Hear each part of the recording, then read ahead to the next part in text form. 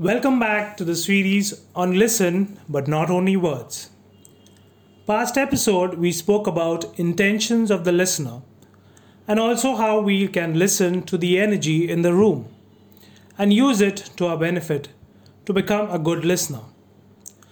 Today we shall speak on the different filters that exist in a conversation. So what are these filters that I'm trying to speak of?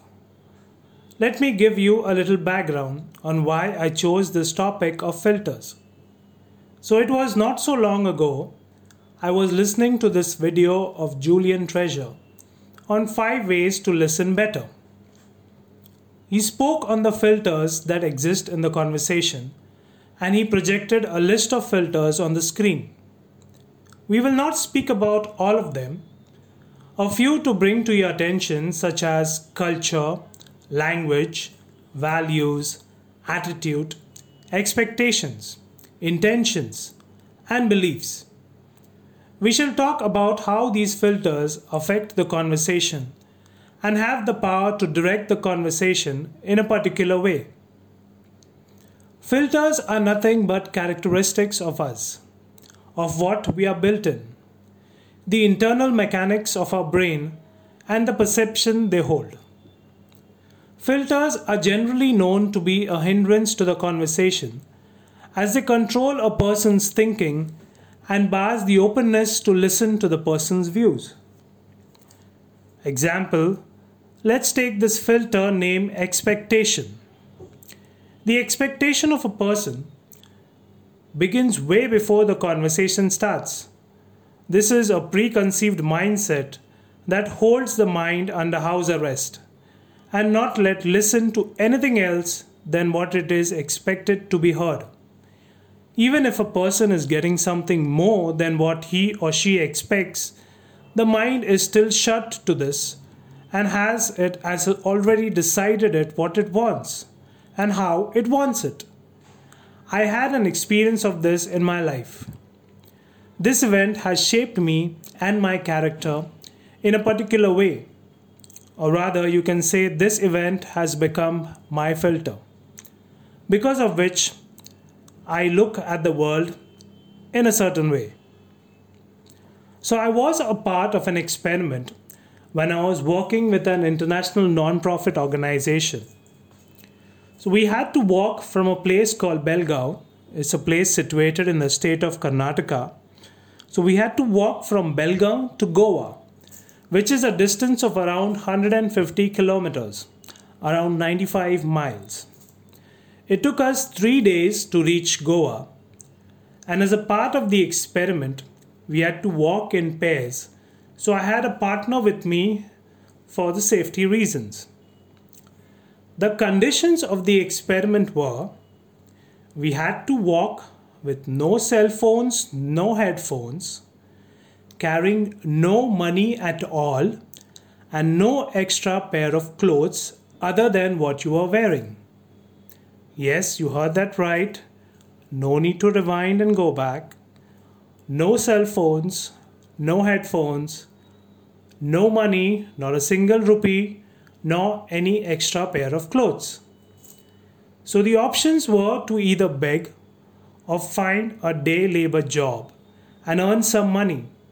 But we could beg or earn only for food and water, not to accept money from anyone.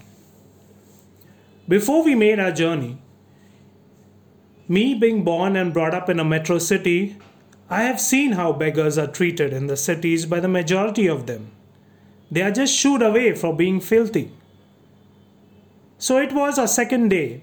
Me and my partner had just started our walk, and we were in search of our breakfast. So I approached a house wherein I saw a lady in her late 40s was standing outside the house. I asked her in my broken Kannada language, Amma Uta, translating, Ma'am, I need some food. So she looked at me from top to bottom and she didn't ask me anything but went inside the house to get some food for me. I was happy that I will get something for breakfast. As I was waiting outside the house, the man of the house, who was the lady's husband, came in from outside. And I thought to myself, there goes my breakfast. Because the men would normally say no to a beggar rather than a woman. Because women tend to be soft hearted.